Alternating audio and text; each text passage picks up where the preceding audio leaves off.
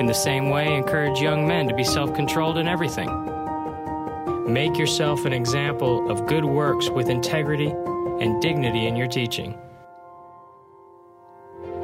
Your message is to be sound beyond reproach, so that any opponent will be ashamed, because he doesn't have anything bad to say about us. Amen. Good morning, church. So good to see you all together. So we're going to dive into God's Word. If you got a Bible with you, go ahead and open to that passage in Titus chapter 2. And if you're a guest with us this morning, welcome. We are so delighted that you're here with us. And we're going to study His Word together. In this passage, we've been walking through a little series called Life Verses, studying passages that have changed the lives of people sitting next to you, people in our congregation, in our membership. And so we've looked at classic passage after classic passage, and we've heard story after story of how Jesus has changed people's lives through His Word. And so along the way, we've seen different themes emerging, really vital truths for Christians to see. So the very first week, we saw this big idea that Jesus is bigger than we can imagine, and we saw that in John chapter 10. And then we saw that His call is simpler than we often make it in John 21, that the call is very simply, follow me. It's uncomplicated, uncumbersome call. And then last week, His peace is known as His people trust Him in Isaiah 26. And then here today in Titus chapter 2, which we'll read again in just a moment, I think the big idea, if we summarized it, might go something like this. We share the truth by example and witness. I'll say that again. We share the truth by example and witness.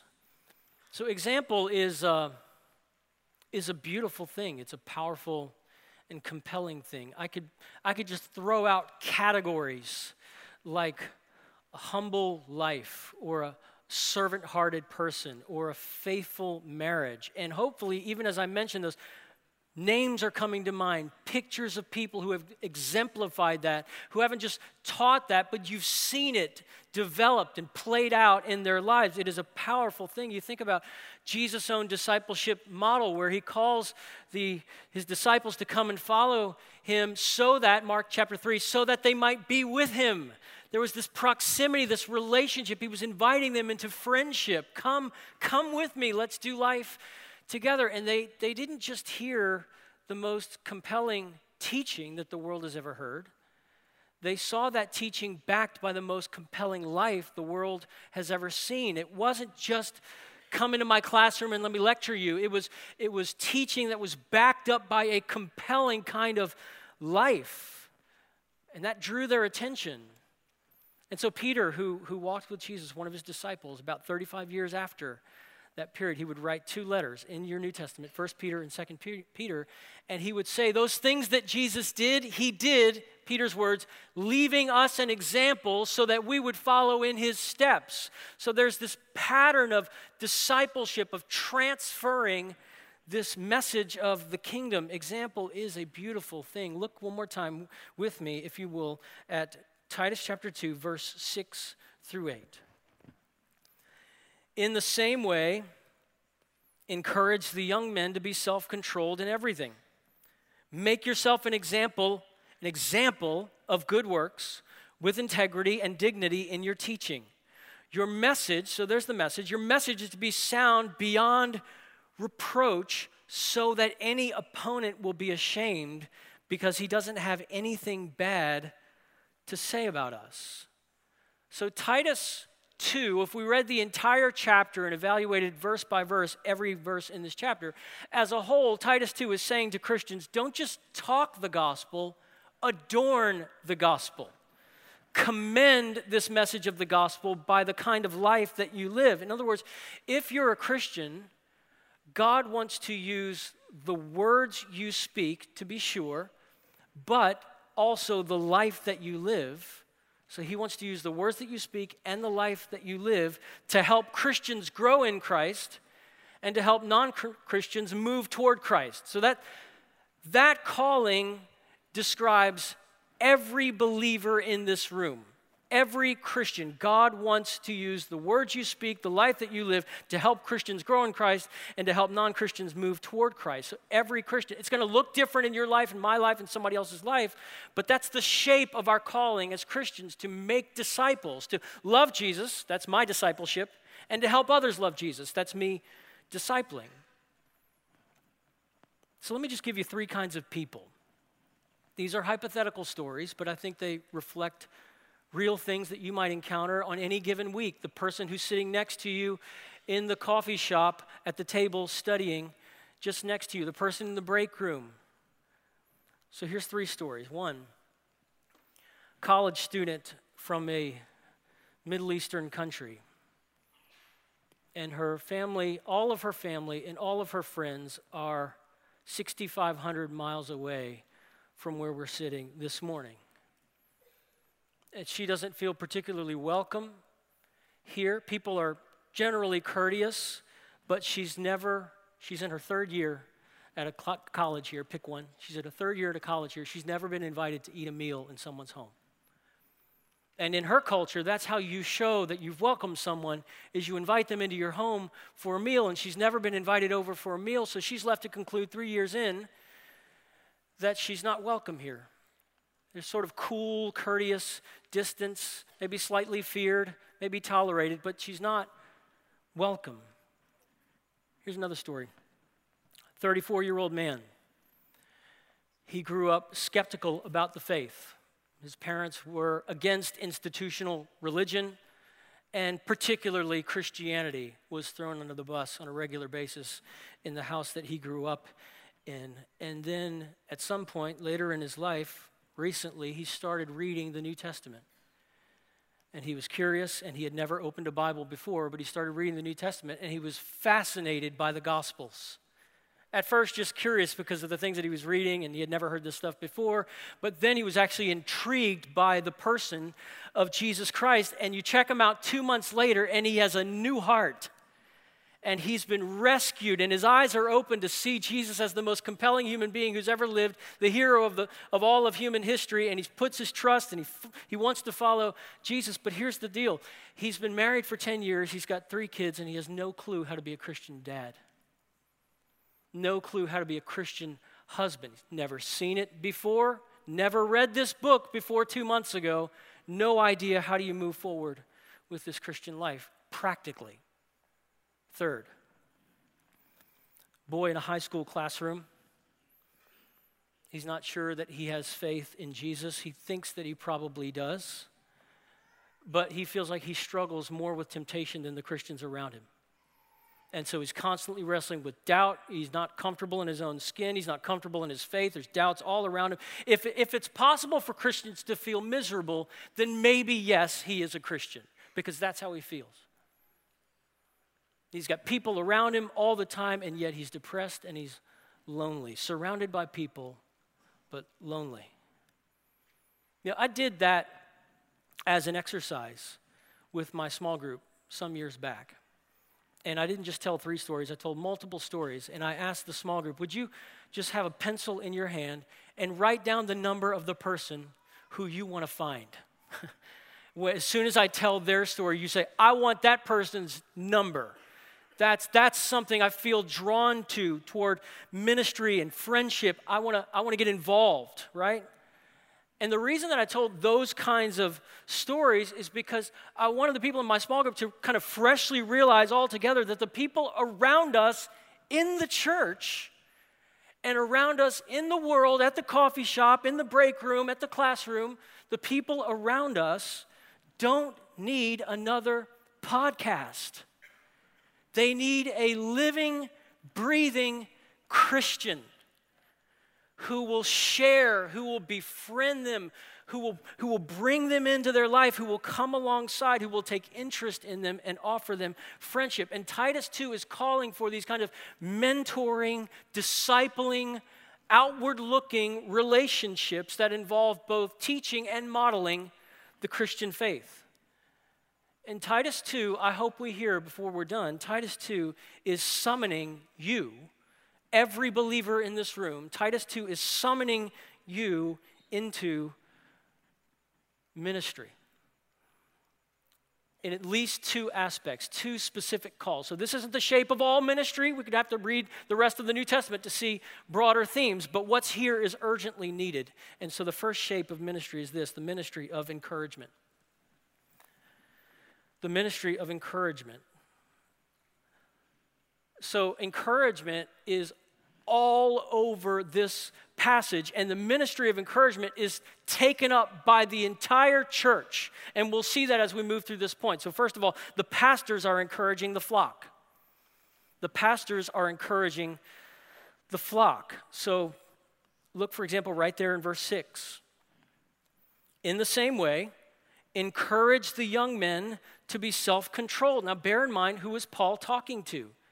He's talking to Titus, the leader of the church in Crete. This is the same Titus that he said, I left you there in Crete, in chapter 1, verse 5 of this book.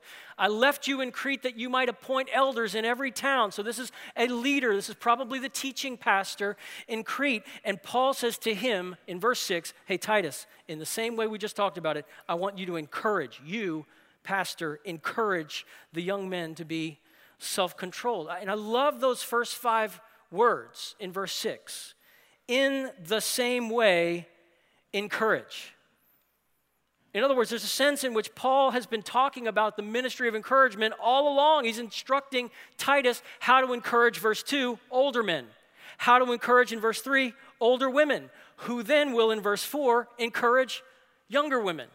So there's this ministry of encouragement. It's flowing from Titus. It's flowing from the elders, right? When you read these verses, you see Paul telling Titus to direct the church toward, encourage the church toward godly living and godly attitudes. The emphasis of Titus 2 is decidedly on the life of the believer. The living, the doing, the works, the deeds of the believer. Their character qualities and traits all throughout chapter 2. We'll look at them a little bit later on, just in a list form. So there's character qualities all over the place. And what's that supposed to be saying to Titus? It's saying this: the pastoral task isn't merely to develop and cultivate a people knowledgeable of the truth, or a people conversant with the truth, or even a people fluent in the truth, but a people changed by the truth. That's the pastoral task. Lives transformed by the gospel, lives transformed by God's word. Jesus didn't pray in John chapter 17 that his disciples would be educated by the truth. Your word is truth. He prayed that his disciples would be what? Sanctified by the truth. Your word is truth. That is, set over here in a unique way, lives totally different than the rest of the world, set apart, cleansed, washed, new, lives changed by the truth. The Apostle Paul, in so many places, he speaks of pastoral ministry, the nature of pastoral ministry as a ministry of encouragement. So just look at these passages. We'll have them up on the screen. 2 Timothy 4:2. He's talking to Timothy, an elder. He says, preach the word. Be ready in season and out of season. Rebuke, correct, and, there's the word, encourage with great patience and teaching. Timothy, I want you to encourage the saints. And then Paul talks about right here in Titus chapter 1, verse 8, he's in the context of talking about what elders are doing and what elders are like. And he says, here's what elders are like. They're hospitable, loving what is good, sensible, righteous, holy, self-controlled. By the way, he's not starting with what the elders teach. He's starting with what they're like, their lives, their character. That's what he leads with. And then verse 9, holding to the faithful message as taught. To what end? For what purpose? So that he will be able both to, there's the word, encourage with sound teaching and to refute those who contradict it. And then Paul summarizes his whole teaching ministry this way. Here's what we did in Thessalonica. We encouraged, comforted, and implored each one of you to live worthy of God. I love that little list of 3 things. That's not a bad purpose statement for elders. Not a bad purpose statements for pastoral ministry. In other words, this spirit-led mix of encouragement and comfort and pleading. I hope every Sunday is some Spirit-led mix of encouragement and comfort and imploring, challenging, pleading every time we encounter God's word, because that's what pastoral ministry is, according to Paul. Pastors are encouraging the flock. Second, the older are encouraging the younger. It's not just pastors doing all the encouraging. The older members of the church are encouraging the younger members of the church. And notice that Paul, he wants Titus to make sure, right out of the gate, at the beginning of this chapter, he wants Titus to make sure that the older believers are, his words, sound in the faith. I want these older believers sound in the faith, living godly lives. Why? The reason is because he wants to put those older believers to work for the good of the church. He wants them sound in faith so that they are pulling others. They are building up those who are coming after them. He wants them to steward their proven faith and their endurance for the building up of the body. Look at verse 3. So now he's talking about older women in the church. They, the older women, are to teach what is good.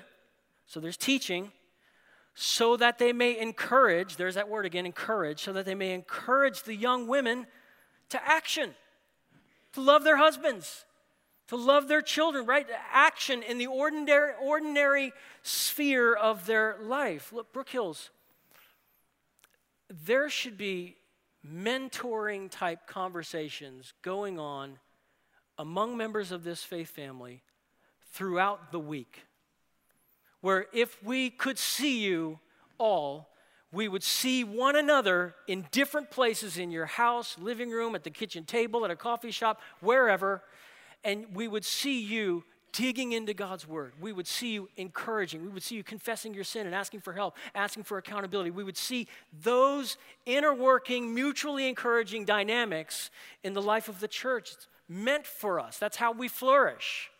We don't flourish in isolation. We flourish in community.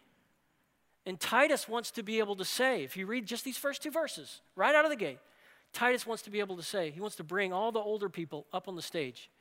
And he says, I want to be able to point to those older men in the church and say, look at these guys. And I'm just going to read right off the page. Self-controlled, worthy of respect, sensible, sound in faith, love, and endurance. And then he looks over here. Look at these older women in our church. Reverent in behavior, not slanderers, not slaves to excessive drinking. In other words, what are the features? Character, life transformation in everyday, ordinary life. You know, when you read the New Testament letters, you're hearing a conversation from one side of the phone.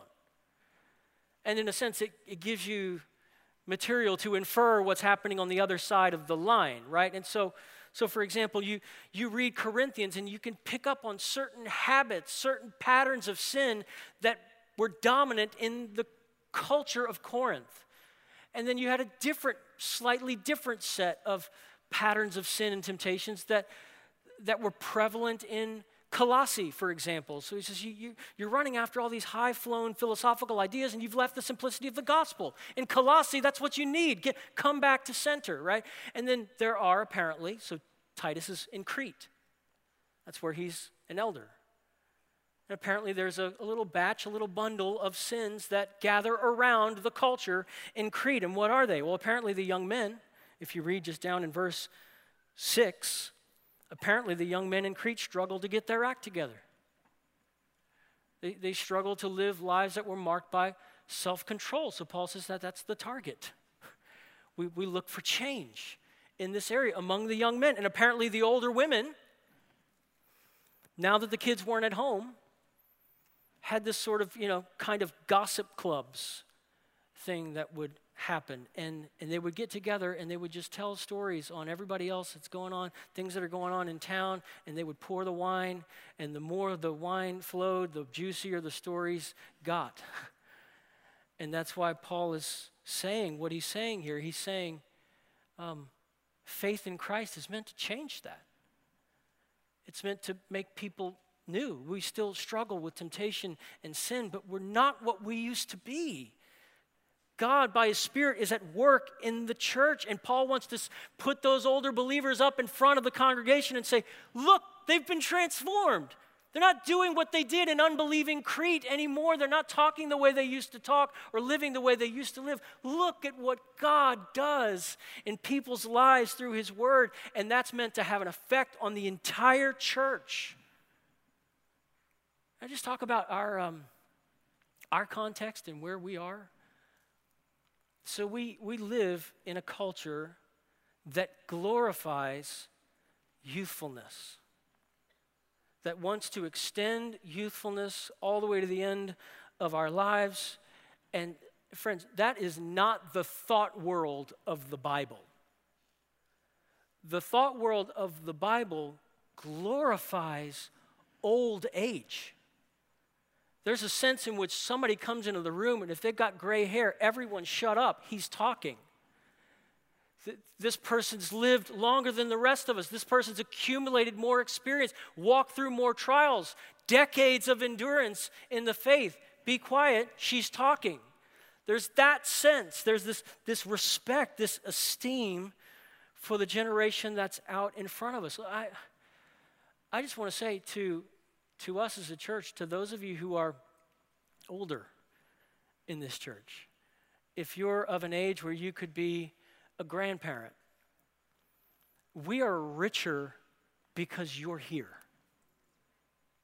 As a church, we need you here, and we need you influential. We need you speaking, we need you modeling, we need you mentoring and discipling.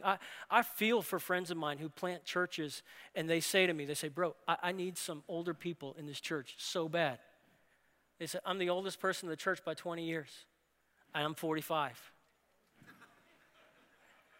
And they're looking around, and they're like, we've got parents of young children, and they don't know which way is up, and they need encouragement that they wouldn't grow weary in doing well, and nobody's ahead of them.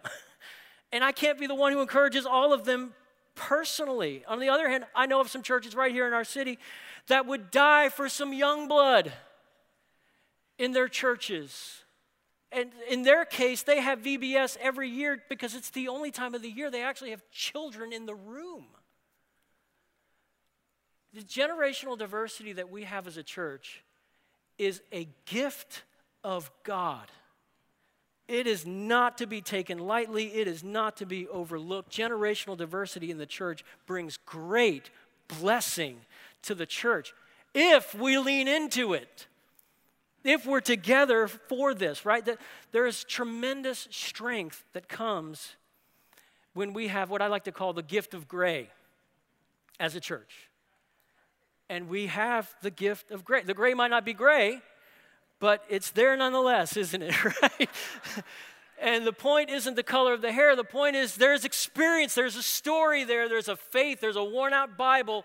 There's someone who can tell you, there's someone who can model this for us. We benefit, church, we benefit from the wisdom that comes from decades of Bible intake, decades of parenting, decades of for better, for worse, decades of endurance in faith, decades of purity as a single man or woman.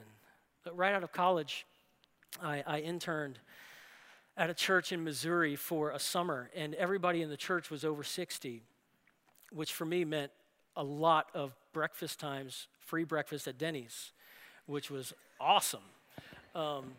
And so I was meeting with multiple people, just being invited out for breakfast every day of the week, and it was amazing. And I remember sitting down with what I think was the oldest man in the church, maybe the world.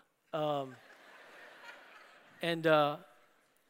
we sat down together, and he bought breakfast at Denny's.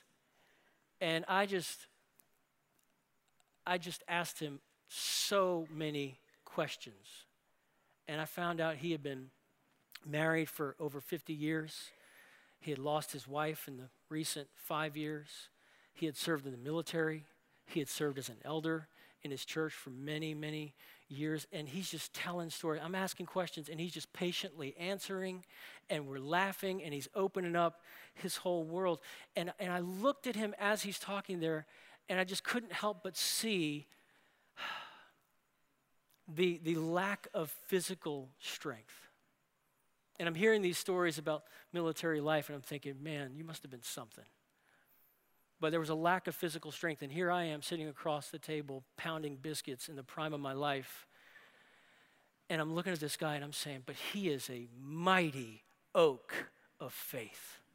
And I'm the richest guy in Denny's.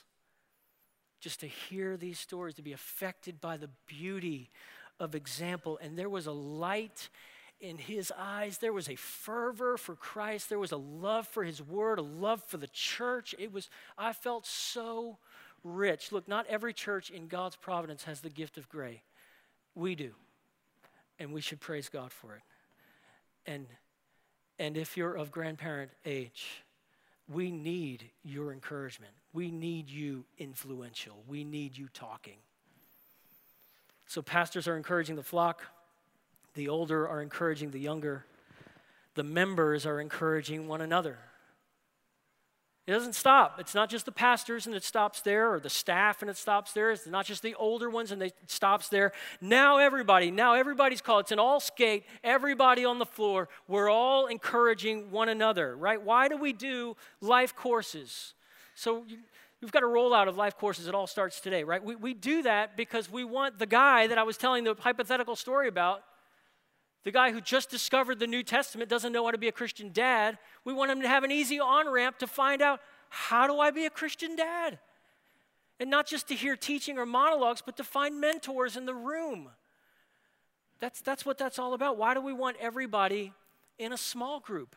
Because this dynamic of interplay and mutual encouragement in the church is meant for the flourishing and upbuilding of the whole. We can't grow without this.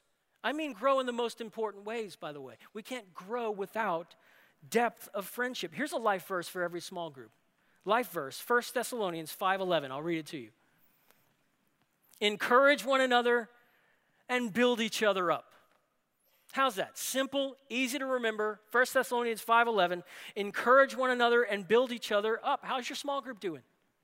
If that's your life verse, how are you doing?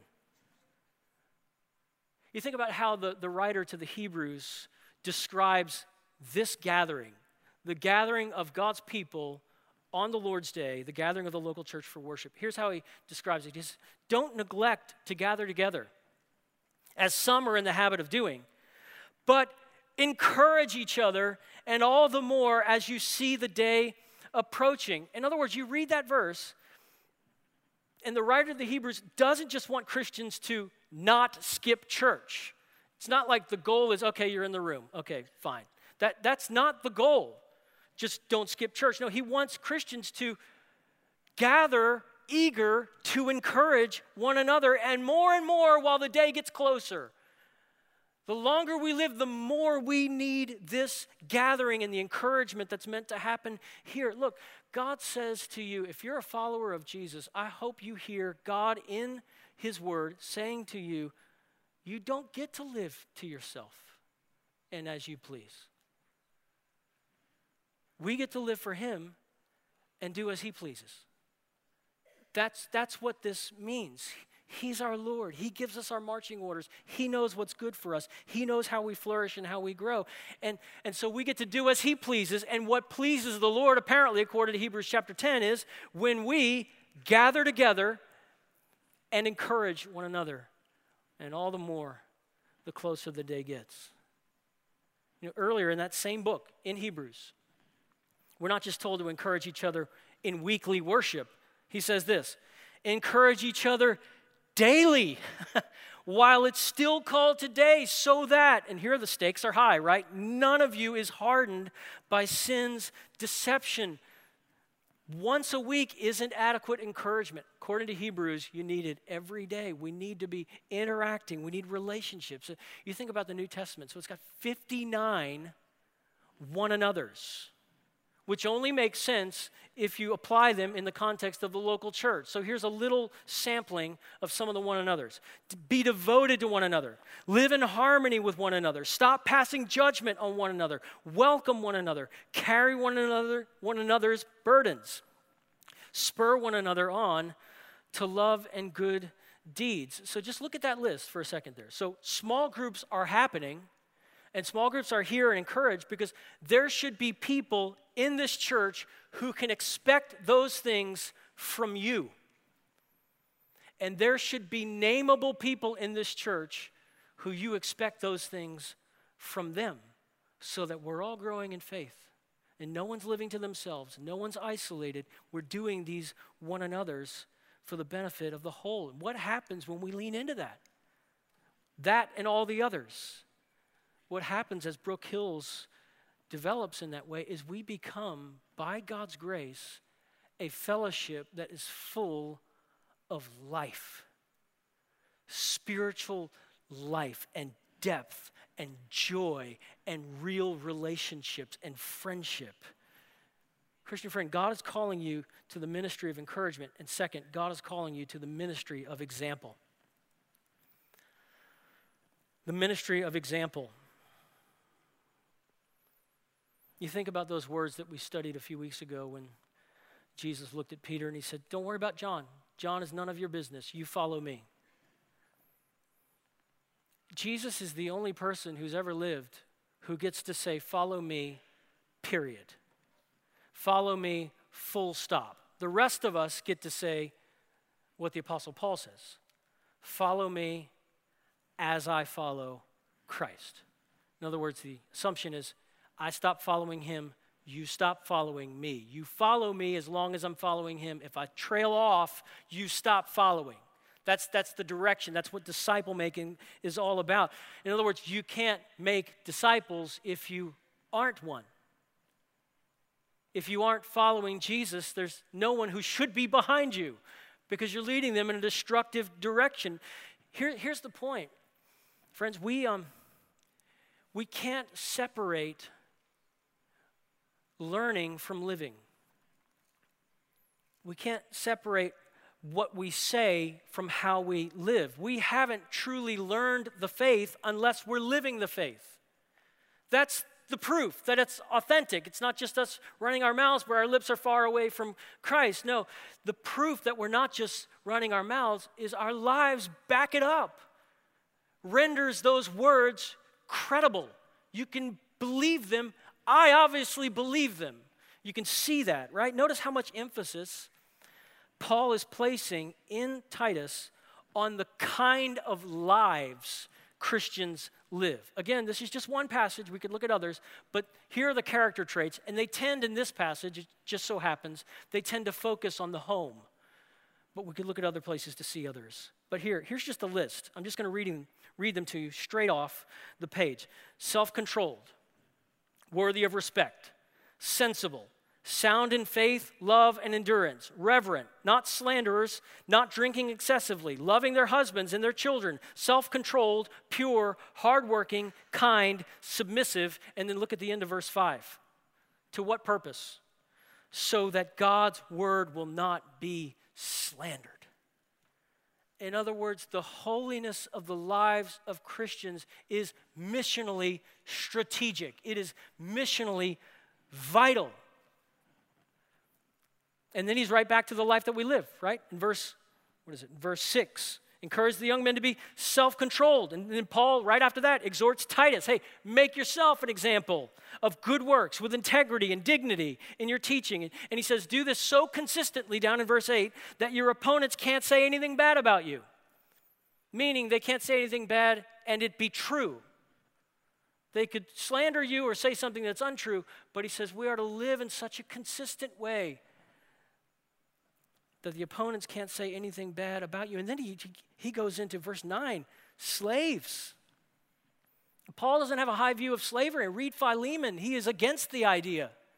And so much of what he says in different places in Galatians is undermining slavery with his left hand, even while in the midst of a culture that's broken in a systemic society where there's lots of brokenness and injustice. So he's undermining it with his left hand, but with his right hand he's saying, hey, while this broken system is here, don't suffer for unrighteousness. Don't steal from your master. Don't be a backbiting person. It's a counterculture. It's revolutionary. What are we seeing here? What's the idea? 3 words. Grace changes people. Grace changes people. And the fountain of all this isn't human will and effort. It's grace. Look at verse 11. This is the key verse that the whole passage hinges on. Here's the motivation for everything he's exhorted. Do all that stuff. Why? Because the grace of God has appeared. And what did it do? It's bringing salvation for all people. What else is it doing? It's instructing us to deny godlessness and worldly lust. You see, the feature is living the way that we live, and to live in a sensible, righteous, and godly way in the present age while we wait for the blessed hope, the appearing of the glory of our great God and Savior, Jesus Christ. He gave himself, here's the gospel, for us to redeem us from all lawlessness and to cleanse for himself a people for his own possession, eager to do good works. There's the message of the gospel. We have a saving word to bring to a lost world. You see it right there in verse 14. Jesus gave himself to redeem us from all lawlessness and to cleanse for himself a people for his own possession. We would be his. That's our message to a dying world. We say to a lost and broken world, there's rescue for us. We are a mess, but God sent Jesus. And he went to the cross. He lived a perfect life. He went to the cross. He bore your sin in his body on the tree. He rose again 3 days later, and he's here. This Jesus is here for the knowing. His forgiveness is here for the having. Turn from your sin. Run to him in faith. If that message is news to you this morning, I would invite you, I would implore you to run to this one Savior and hope of the world. No other saviors are coming. There's no other way to God. There's no other way to be reconciled to this awesome, holy, loving God. And when you do turn to him in faith, all kinds of things by his Spirit start changing. He moves in and furniture is being moved all around and dead places are suddenly alive. All kinds of stuff is happening. You read the story in your worship guide later on and you'll see how this passage is something God used to pull Chris into his calling. Chris Croyle was the one who read. His voice was the one reading the text. He's the one who said, this is my life verse. God used this to bring me into real ministry. And I love right here in verse 6. It's basically Paul saying, Titus, I want you to encourage the young men to be self-controlled in everything. And if Titus were to turn around and say, okay, how do I do that, Paul? How do you want me to encourage these young guys? And what does he say next? He says, you'll show them. You're going to show them by your example. Verse 8, make yourself an example. You're right there. You're right next to them. Make yourself an example of good works. That's how it happened. In that sense, I read that and I think about the story that Chris Croyle wrote, and it's almost like he heard God saying, hey, I want your life. And I want your life to make a difference and leave a mark on others. And if Chris turned around and said, which others? It's as though God said, let's start with the ones who are right in front of you. You're a teacher. You got a classroom full of people. Let's start here. It brings God into the ordinary places of life where we actually live. This is the same Paul, by the way, who, talking about example, he said this in Philippians 4. What you have learned and received and heard and seen in me, practice these things, and the God of peace will be with you. Example is a beautiful thing. And Paul is talking about a life that commends the message of the gospel. His words, a life that adorns the gospel, enhances, beautifies the gospel, throws light on, favorable light, credible light on the gospel, a life that, according to verse 8, forces skeptics to reconsider, forces skeptics to doubt their doubts, to put down their megaphones because the wrench that God throws in their whole system of thought is you, a believer. I've always had these pictures of hypocritical Christians. You don't make sense to me. You're different. So what do you have to say about this Christian gospel? You see, it's missionally strategic. Sometimes the biggest hindrance to the gospel are the lives of the people proclaiming it. Obnoxious believers, unholy believers, disinterested, unloving, distracted believers, petty, proud, culturally condescending believers, dishonest believers, immoral believers, win at all costs believers. You might be familiar with the word hyperbole. So a hyperbolic statement is a statement that is intentionally blown out of proportion. It's an exaggeration for effect. It's intentional exaggeration for purposes of effect. And Jesus uses hyperbole himself when he wants to shock an audience out of a deep blindness. So when Jesus says, for example, it's harder for a rich man to enter the kingdom than for a camel to pass through the eye of a needle, he's meddling.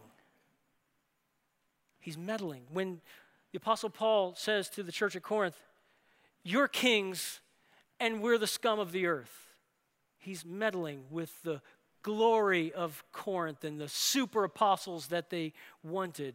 And he said, this is what you got. You got scum. That's what you got. He's meddling. When A.W. Tozer says the devil isn't fighting churches, he's joining them. He's not trying to be technical in making an ecclesiological statement. He is meddling. When Martin Luther, the 16th century reformer, said in order to reach the world, Christians have to become profane. It was a play on words, the word phanum, meaning temple. Christians, he's saying to his own culture and his time, he's saying, we can't affect a world that's drowning in sin if you live in your monastery every day of your life. You got to get outside where the action is. You got to get out into the world. You got to be profane, profanum, outside the temple. Get out here in the real world that's dying.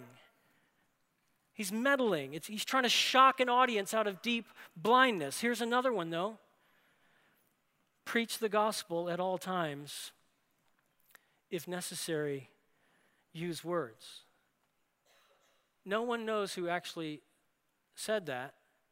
I wish we did, because I wonder if the original intent of the saying wasn't to be technically accurate, but to meddle.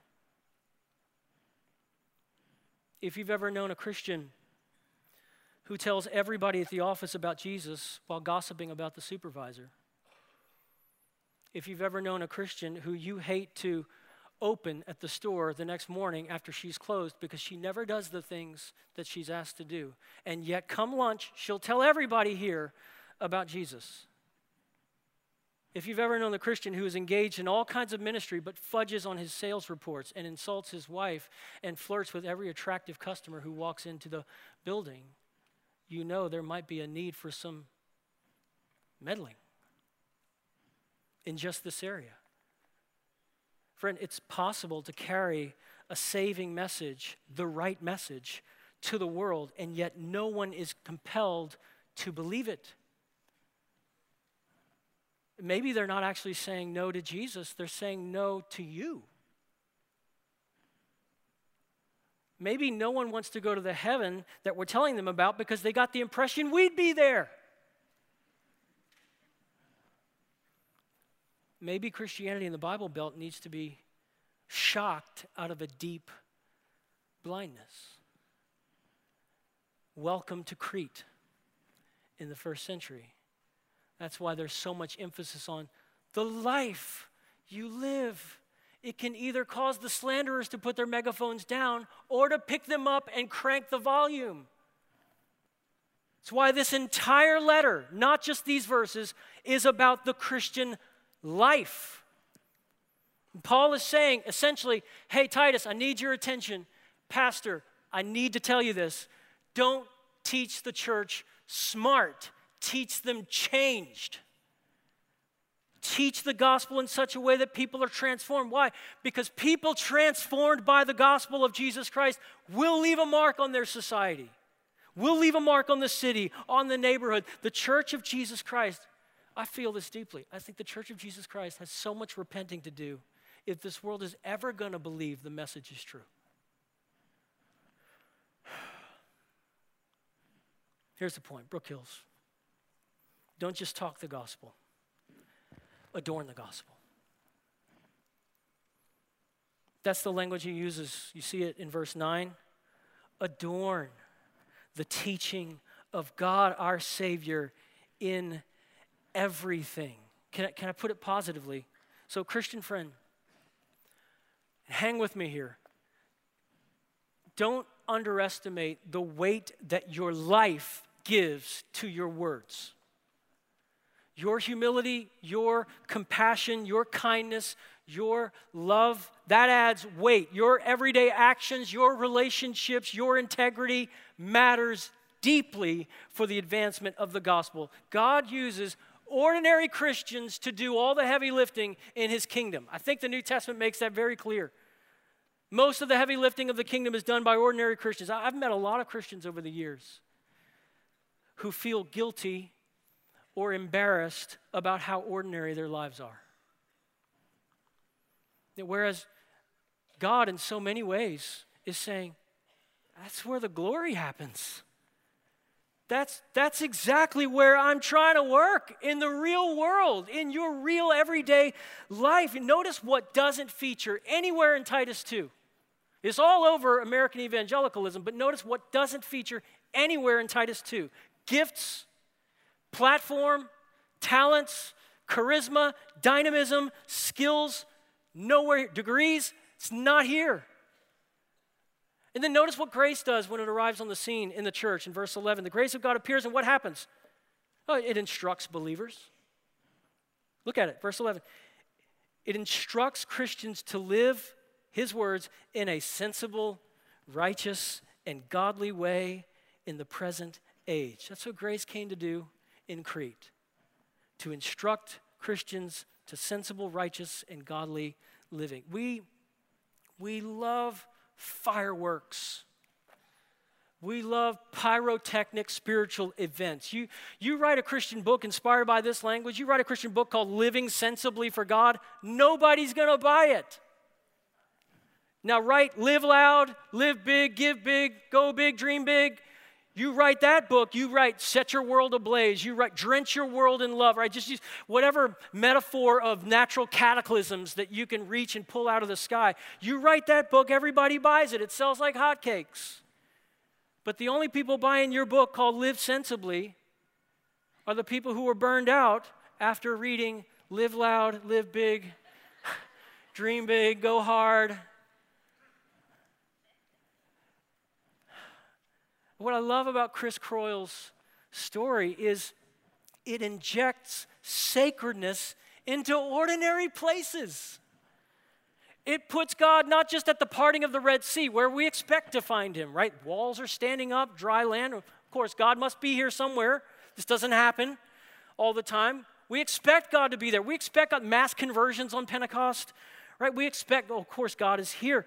This puts God at the dinner table. This puts God at basketball practice and ballet lessons and 1,000 other places you might expect he'd never show up. But here he is, and he says, let's work. Let's work right here. Ordinary world, life, marriage, parenting, work, environment. Let's go right here. This is where I want to work. Ready to use you to grow Christians in Christ and move non-Christians toward Christ as you do what? As you display the life-transforming power of the gospel. I love this quote from 19th century pastor Robert Murray McCheyne. He says, "It is not great talents that God blesses so much as great likeness to Jesus." Isn't that good? I got to read it again. And it is not great talents that God blesses so much as great likeness to Jesus. We, church, we can share the compelling message of the gospel while living compelling lives only through the power of His Spirit, lives that adorn the message of the gospel that we proclaim, lives that are beautiful, lives that are imperfect, but lives that are exemplary because of God's grace, so that they may see, as Jesus said, our good works and glorify the Father who is in heaven.